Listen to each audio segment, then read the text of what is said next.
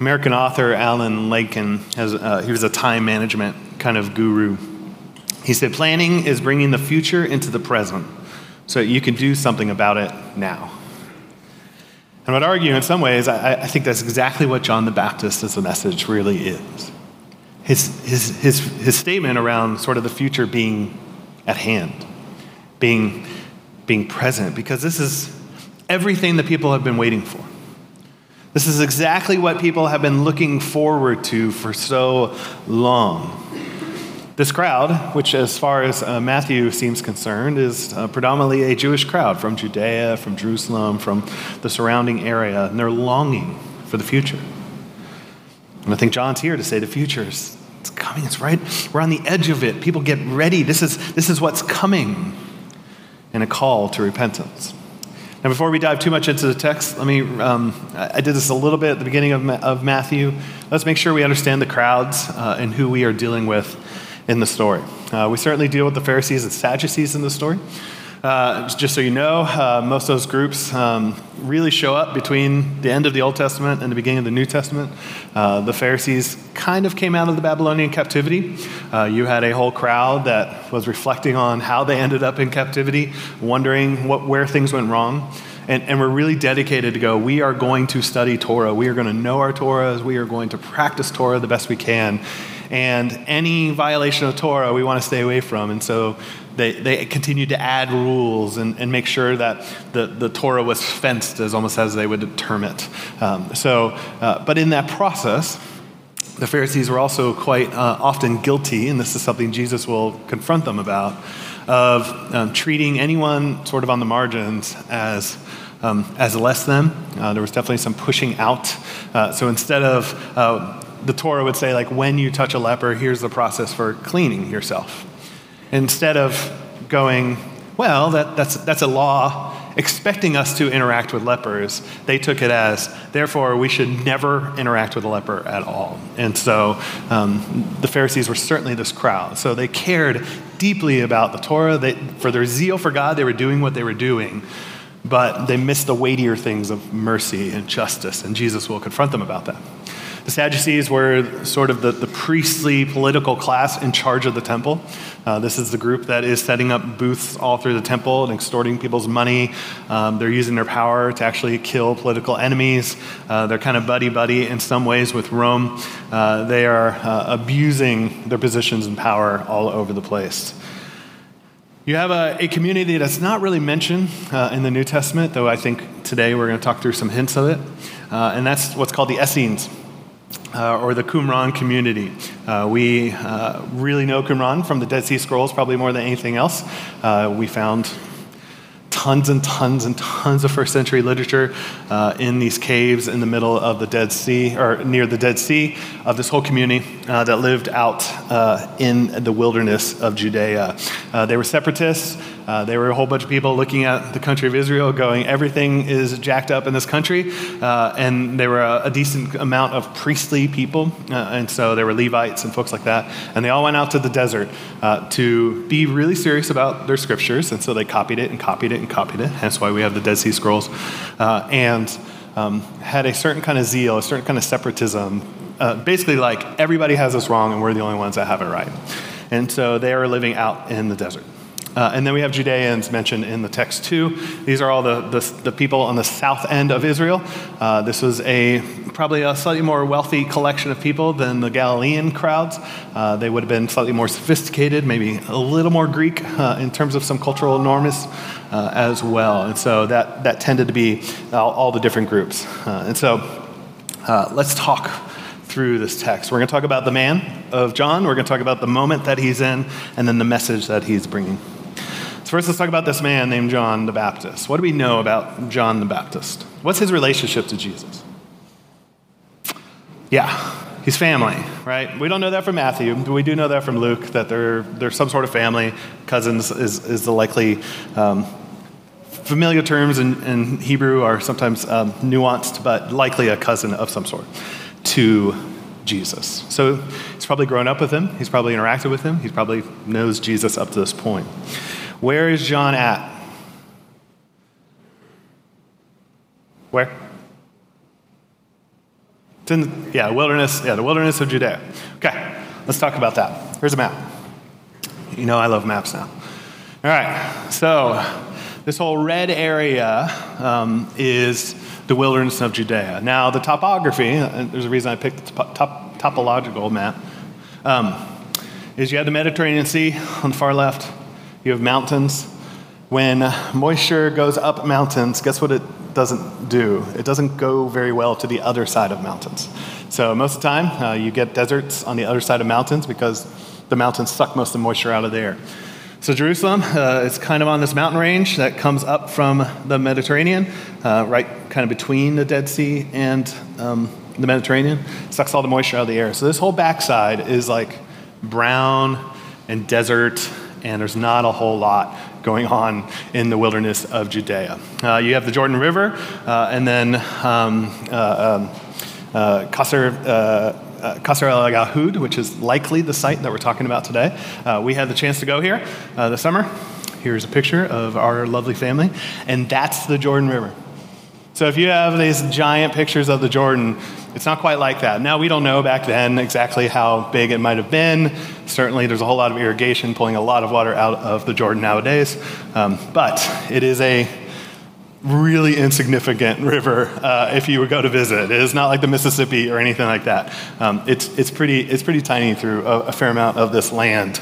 And we got to experience a lot of the wilderness through that day that we went out there to visit. Here's a picture of us on top of Masada, looking out over the Judean wilderness and the Dead Sea. Here's one more picture. That's about how green and verdant this area really is. It is a desert for the most part. This is the wilderness that John is out in. And it's right by Qumran, which if we go back to that map, you have the Qumran community right there next to Jericho, En Gedi, which is this little oasis area that David certainly visits, and then the Dead Sea as well. This is the wilderness of Judea. This is the place that John is. It is a very brown and, in a lot of ways, desolate place. There's just not a lot of people living out in these places. And John's out there in this wilderness as a herald. He comes preaching, almost like an introducer, like if you were somebody that introduces the president when they walk in. Like, now comes the president of the United States. Like, please stand for the president. That sort of heralder, that sort of declarer that stands before the more significant individual. And he's a prophet. And the text makes this quite clear. Let's even look at verse 4. Now John wore a garment of camel's hair and a leather belt around his waist, and his food was locust and wild honey. Now, good question-asking Bible students, we talked about this in staff this week, and Danielle's like, that seems like an interesting detail. Matthew doesn't waste time adding details.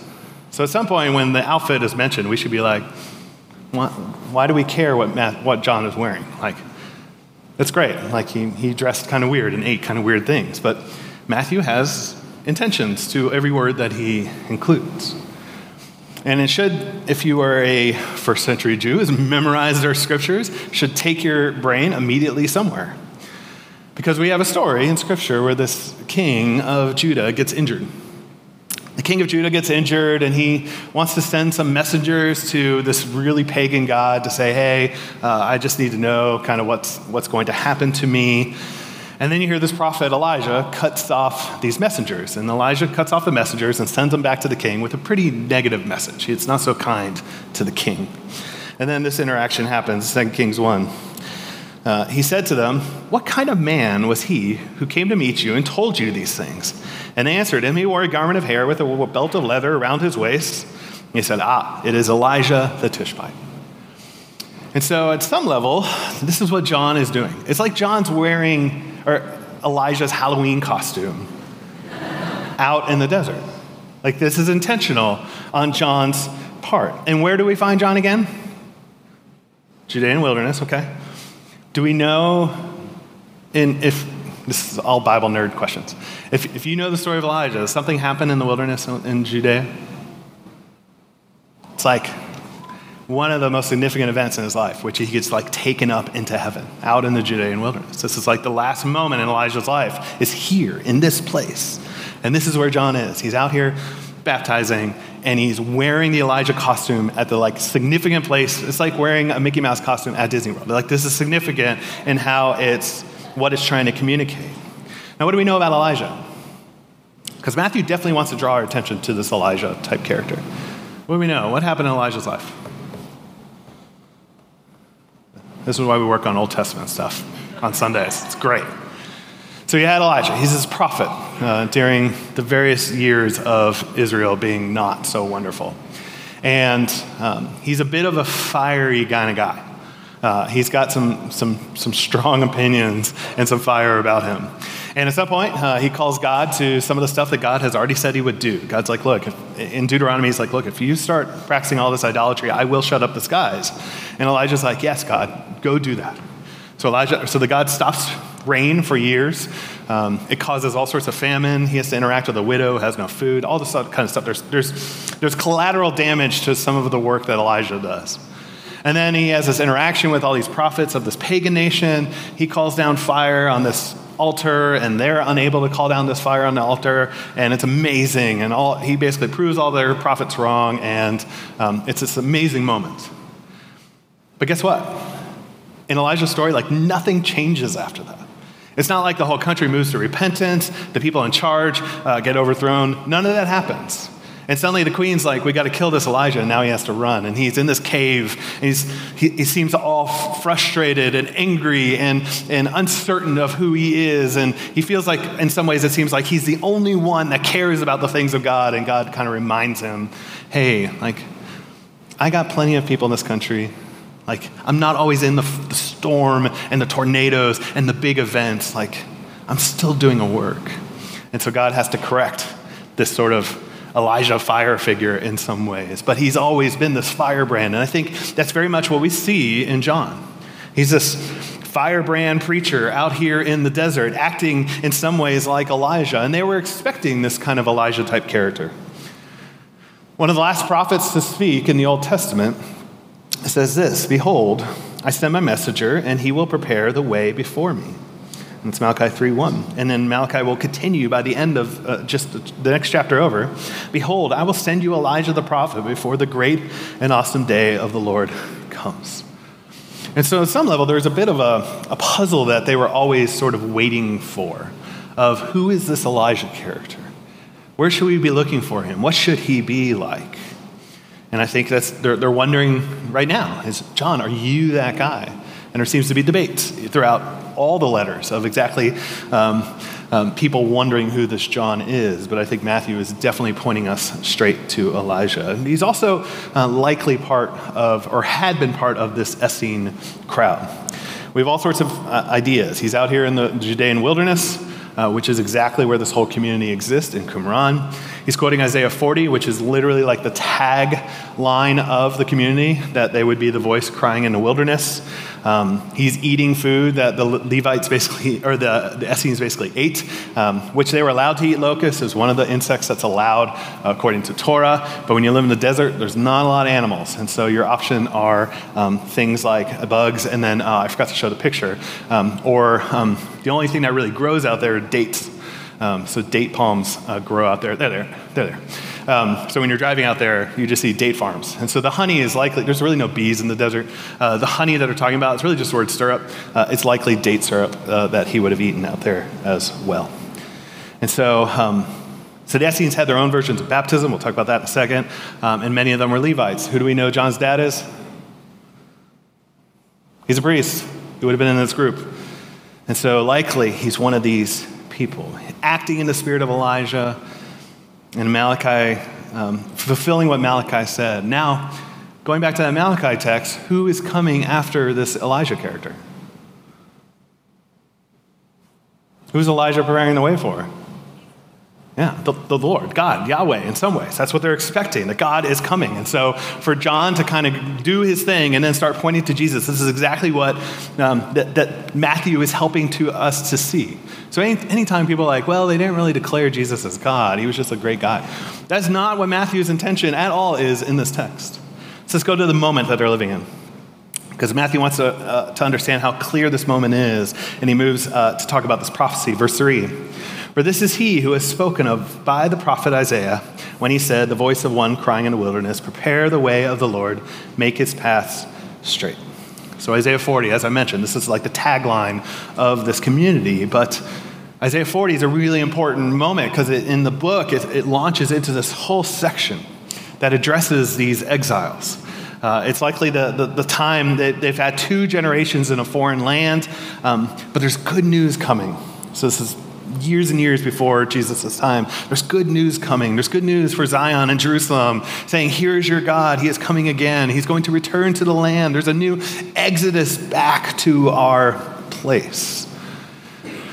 Now, once again, there's a good question. Did the return come with the sort of triumph and peace and restoration that they expected? Did Israel go back and everything was perfect? No. There were definitely some language in Isaiah that they would be like, this doesn't feel like we're there yet. And they're struggling with this. They still had a foreign power oppressing them. They had tons and tons of rebuilding to do. Even after they rebuilt everything, their own sin just seemed to still be a problem. It's like, sometimes we hold up the books of Ezra and Nehemiah as like leadership principles. The end of the book is to go, all of that leadership failed. Like, the walls are now corrupt with certain people, the priesthood's corrupt. Like, the whole end of the story is this giant dud to go, we still aren't there yet. But anyways, and so not only do you have the sort of lack of sort of triumph and this point towards back to Isaiah, but soon, right after this Isaiah text, they're going to cease to even hear from God. You have this long period of time between sort of really the end of Malachi to Jesus' birth that God did some miraculous stuff. We get the Feast of Dedication or Hanukkah and stuff like that from that time period. But God had gone quiet. And they were all sort of waiting. The Romans, the Greeks, all those people had come to town. But God seemed extremely quiet. And there was a lot of waiting. Would God keep his promise? And that's where John enters into the equation to say, look, the kingdom of heaven is at hand. We've been waiting so long for this moment, and it's so imminent, is what he's calling them to. It's just around the corner. It has drawn near. The future that we have longed for is so close. And by the way, just to bring clarity to language around the kingdom of heaven, Matthew doesn't call it the kingdom of God. Matthew, being a good Jew, writing to Jewish people, likely will not use the formal name of God in his lettering. So he will, out of respect for the name of God, which is still to this day, my friends growing up used to always write G-D. To this day, there's still the practice of not writing the formal name of God. So where the other gospel writers will, in the same phrase, use the kingdom of God, Matthew used the kingdom of heaven, which is really just God's reigning space in general. And so that's the kingdom of heaven. I actually found this definition to be super helpful and actually just came across it this week. God's reign through God's people over God's place. It's like that's what the kingdom of heaven is really about. And it's coming close. It's God's space. And the king is coming. And John almost acts like a hinge between the old and the new. He's like this hinge point in the scriptures. Even Jesus calls him the last great prophet. Yet he's sort of the least, the first to enter into this new kingdom, this old creation to new creation. And he's this hinge point prophet between the two. Which brings us to his message. Matthew in verse 2, verse 7 through 10, and then 11 to 12 gets us sort of a final challenge. These are sort of his messages. Verse 2, repent, for the kingdom of heaven is at hand, like we said. And in some ways, this is totally good news, bad news, right? Like the kingdom is here. Good news. This thing we've been waiting for is here and is drawn near, which is also good news. The story of Scripture is not God staying afar and us having to figure out how to get back to him. The Scripture is that God has drawn near. The kingdom of God is coming, bursting forth into this world. It's a message that Jesus will bring too. By the very next chapter, Jesus says the exact same message, repent for the kingdom of God is at hand. And Jesus will do healing and speak about the kingdom of God. And when he heals people, he even says, this is the kingdom of God coming to this house. And they expected justice and healing and peace and forgiveness. And Jesus will remind that it comes in surprising ways. And they often miss it. And even John the Baptist, I would argue, in some ways misses it. But we'll get there later in Matthew. But the bad news, I think John's saying, but we're not ready for this. Repent. Now, if I say repent, what comes to your mind?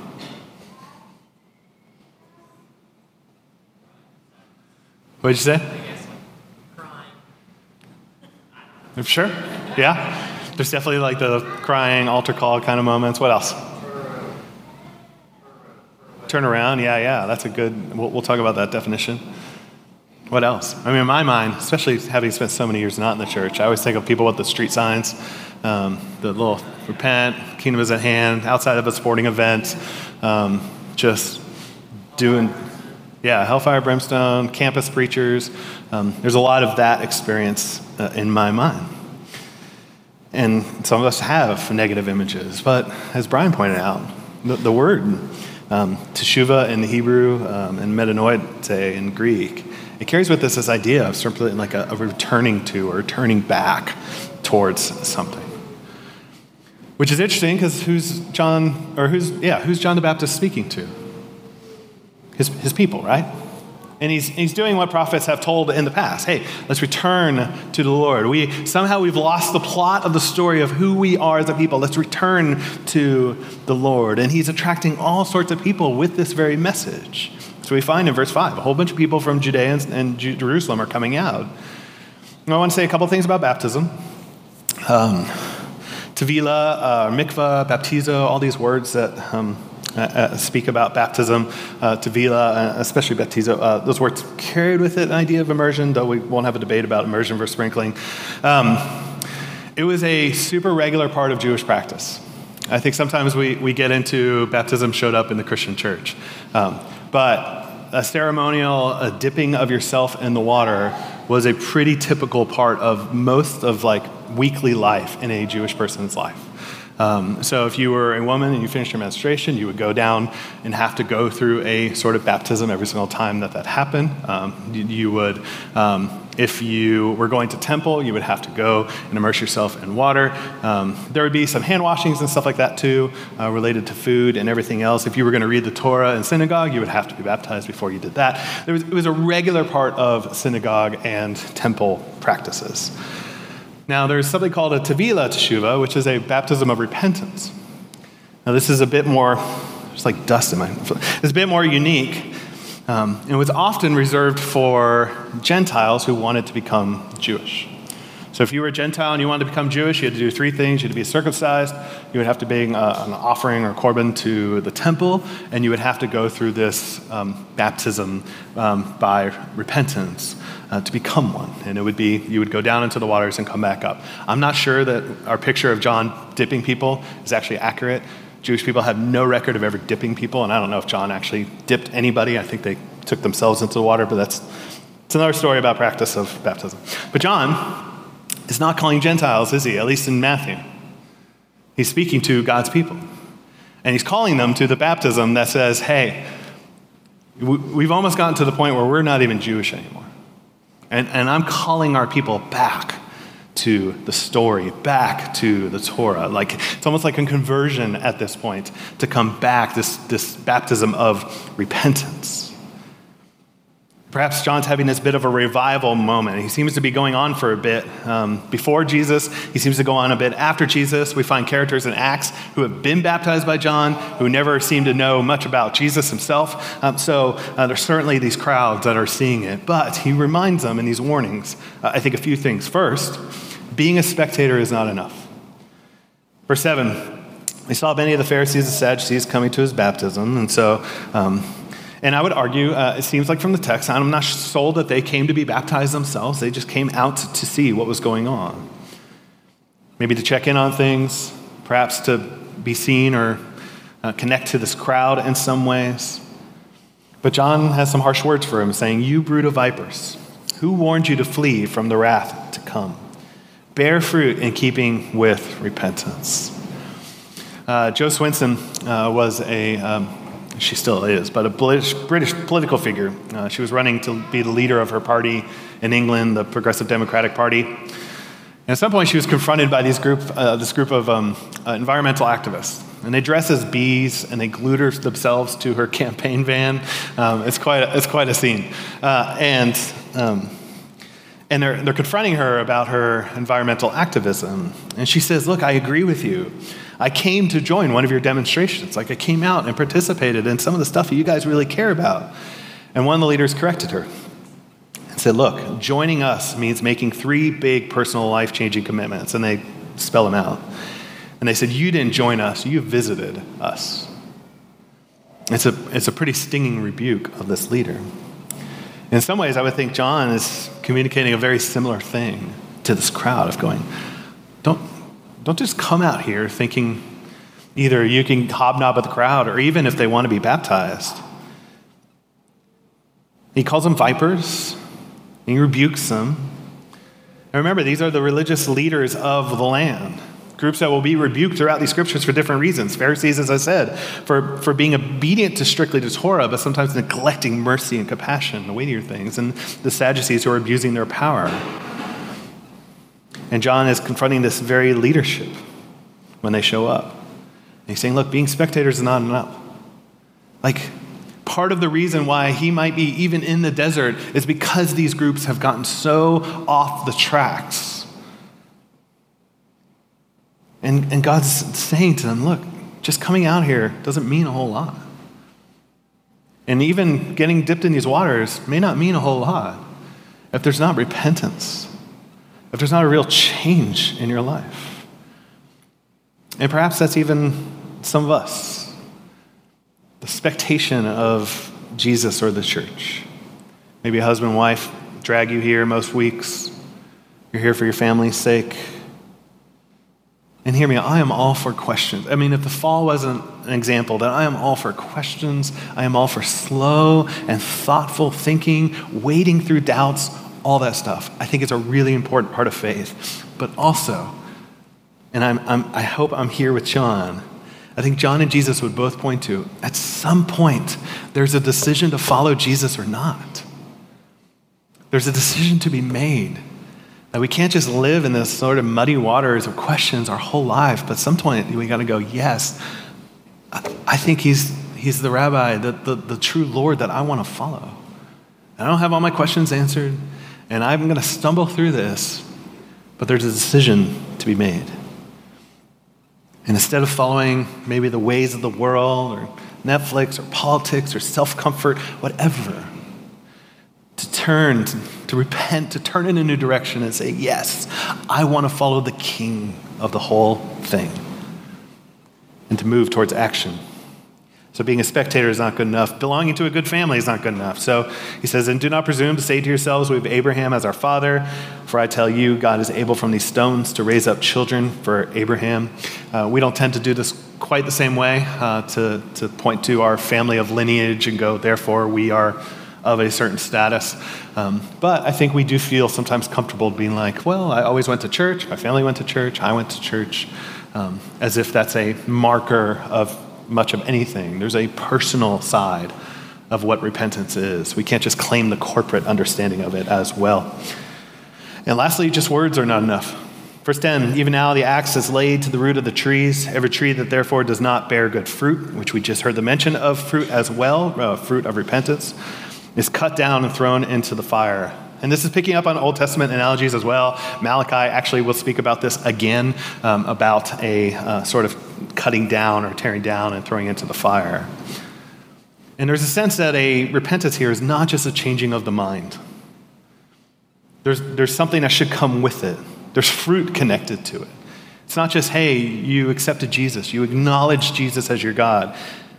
But there's a change of life. And we will see this that much more in Luke as opposed to Matthew. It's very apparent in Luke's gospel because John tells the people, like, repent. And they're like, what does that look like? And he looks at these different people. He says, like, look, if you have 2 shirts or 2 servings of food, give one away. And the tax collectors come up and he's like, look, if you're a tax collector, look, don't quit extorting people for money. Give what's fair. And Roman soldiers come up and he tells, don't use extortion in your power. Don't falsely accuse people. Don't use your position to oppress others. And all this economic, financial, social, dare I say, socially justice-oriented things are connected to the very idea of what repentance and faith do look like. We need to care for the needy. We need to act responsibly and legally, not use our power unjustly. And these instructions are calling people back. And let's be clear, calling people back to the Torah. Like, John's not necessarily ushering in a new way of life at this moment. Jesus will certainly do something different. I think John's suddenly like, hold on, your new way of being a Messiah is not what I expected. But John at this point is simply calling people back to what they already knew of what the Torah is. That's all he's doing. Saying we've lost the point of the story. Hoffa this week, or last Sunday, we were in a staff meeting and he shared a quote from Josh Howerton, which I think is a quote from Jeff Vanderstelt, that's okay. And he says this sort of idea that God is calling us to live out probably what we already know. I think so much we want to gain more knowledge, but we're actually struggling to actually do the things that God has already called us to, that we already know to do. Like, you want to experience true kingdom life and living, Jesus being on the throne, like abundant, eternal life. Well, let's live out what we already know of what God's already called us into. To love your neighbor. That it's more blessed to give than to receive. Flee from sexual immorality. Don't covet people's things. Be content. Rejoice in all things. Seek justice. Defend the oppressed. Plead the case of the widow. I mean, all the different instructions that most of us already know are part of what it means to be a follower of Jesus. And let me be very clear. We are not talking about salvation right now. We're not talking about a works-based understanding of the world, and I think so often sort of our Reformed kind of church circles, and that would be sort of a category for our church, there's such a desire to make sure that we always preach a grace understanding of what the gospel message is, that we avoid talking about the fruit of what it looks like to walk with our Savior. And I think John would have a problem with that. Because all these people, the Sadducees, the Pharisees, they would acknowledge Jesus, or they would acknowledge Yahweh all day long. It's what they did. Those are jobs. But they weren't walking out what it looked like to be obedient in faith. And John's like, this is not okay. And I think the book of James will say, this is not okay. And it's not just about avoiding sin either. And we'll deal with this a little more when we get to Matthew 12. But there's this idea of like cleaning a house out. There's sort of this analogy like we're cleaning out a house. It says, unless we fill it with the right things, all the stuff we cleaned out are just going to end up back in the house. And at some point, the repentance is not just like confessing and trying to get rid of sin, but actually orienting our lives towards Jesus, filling it with the right things, to step into God things.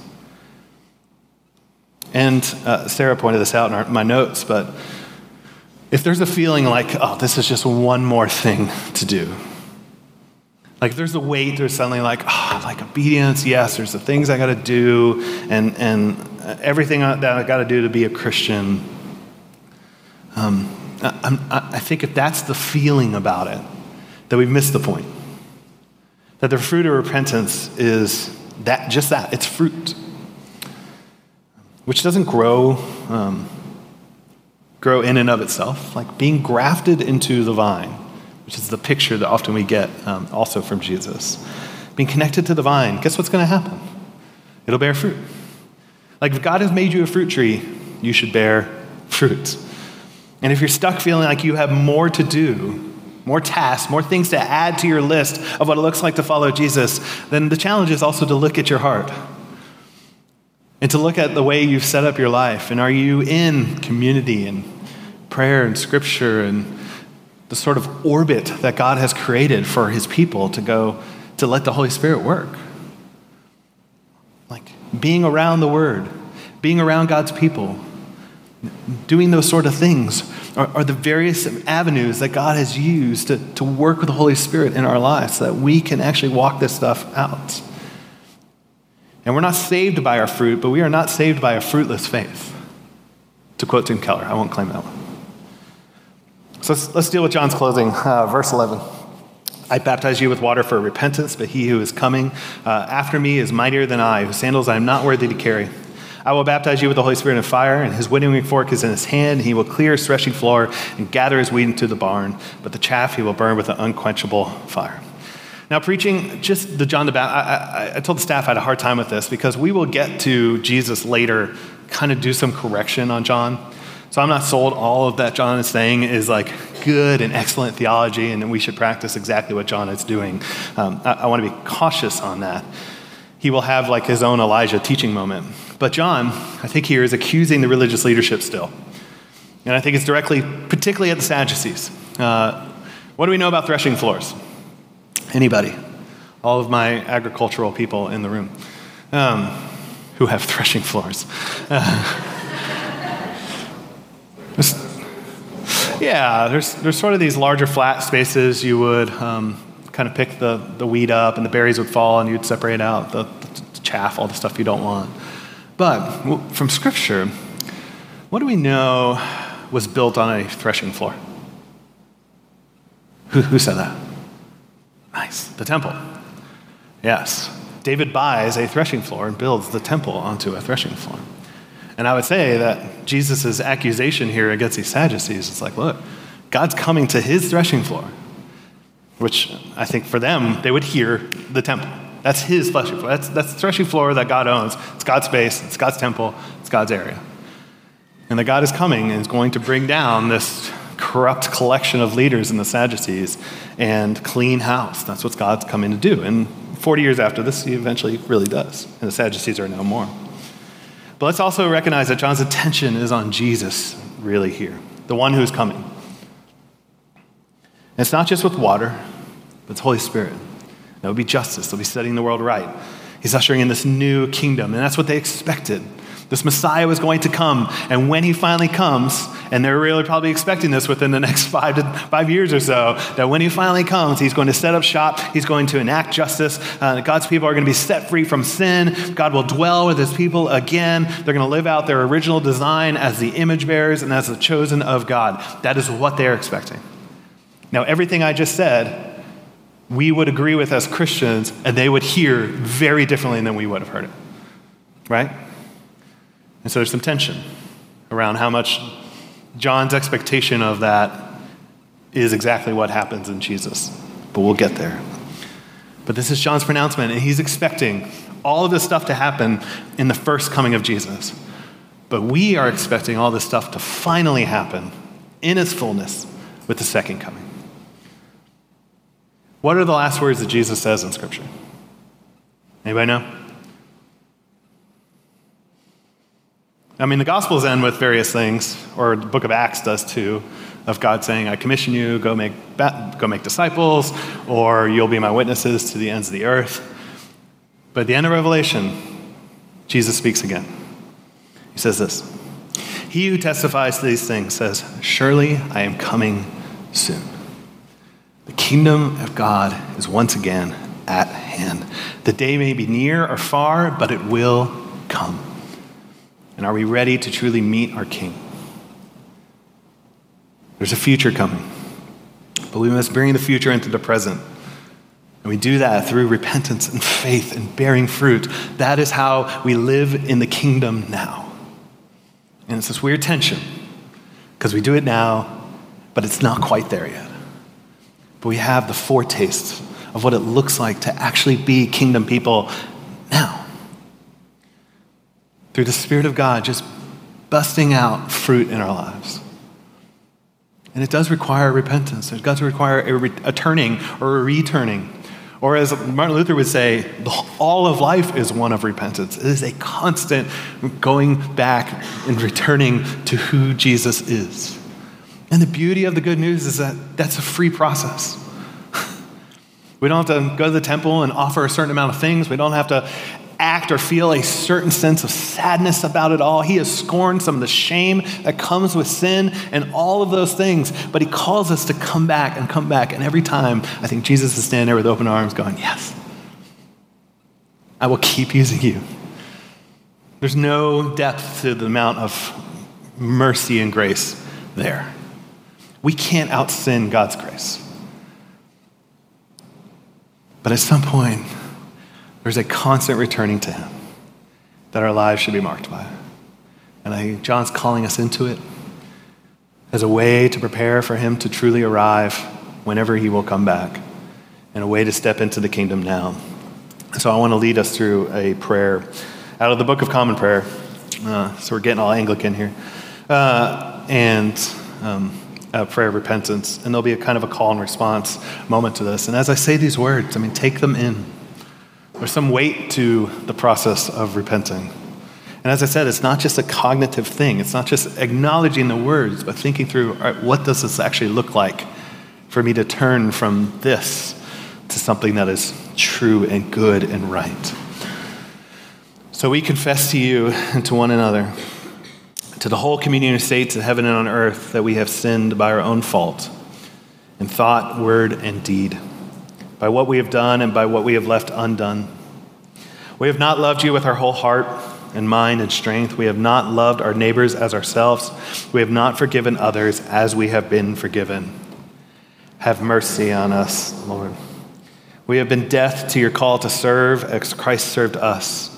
We have not been true to the mind of Christ, and we have grieved your Spirit. Have mercy on us, Lord.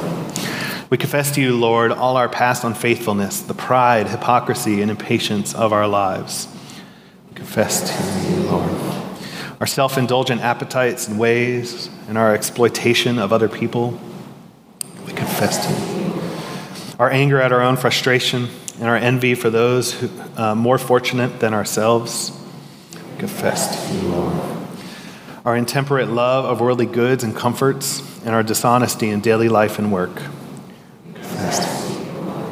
Our negligence in prayer and worship, and our failure to commend the faith that is in us. We confess to you, Lord. Accept our repentance, Lord, for the wrongs we have done, for our blindness to human need and suffering, and our indifference to injustice and cruelty. Accept our repentance. For all false judgments, for uncharitable thoughts towards our neighbors, and for our prejudice and contempt toward those who are different from us. For our waste and pollution of your creation, our lack of concern for those who come after us. Accept. Restore us, good Lord, and let your anger depart from us. Accomplish in us the work of your salvation. By the cross and passion of your Son, our Lord.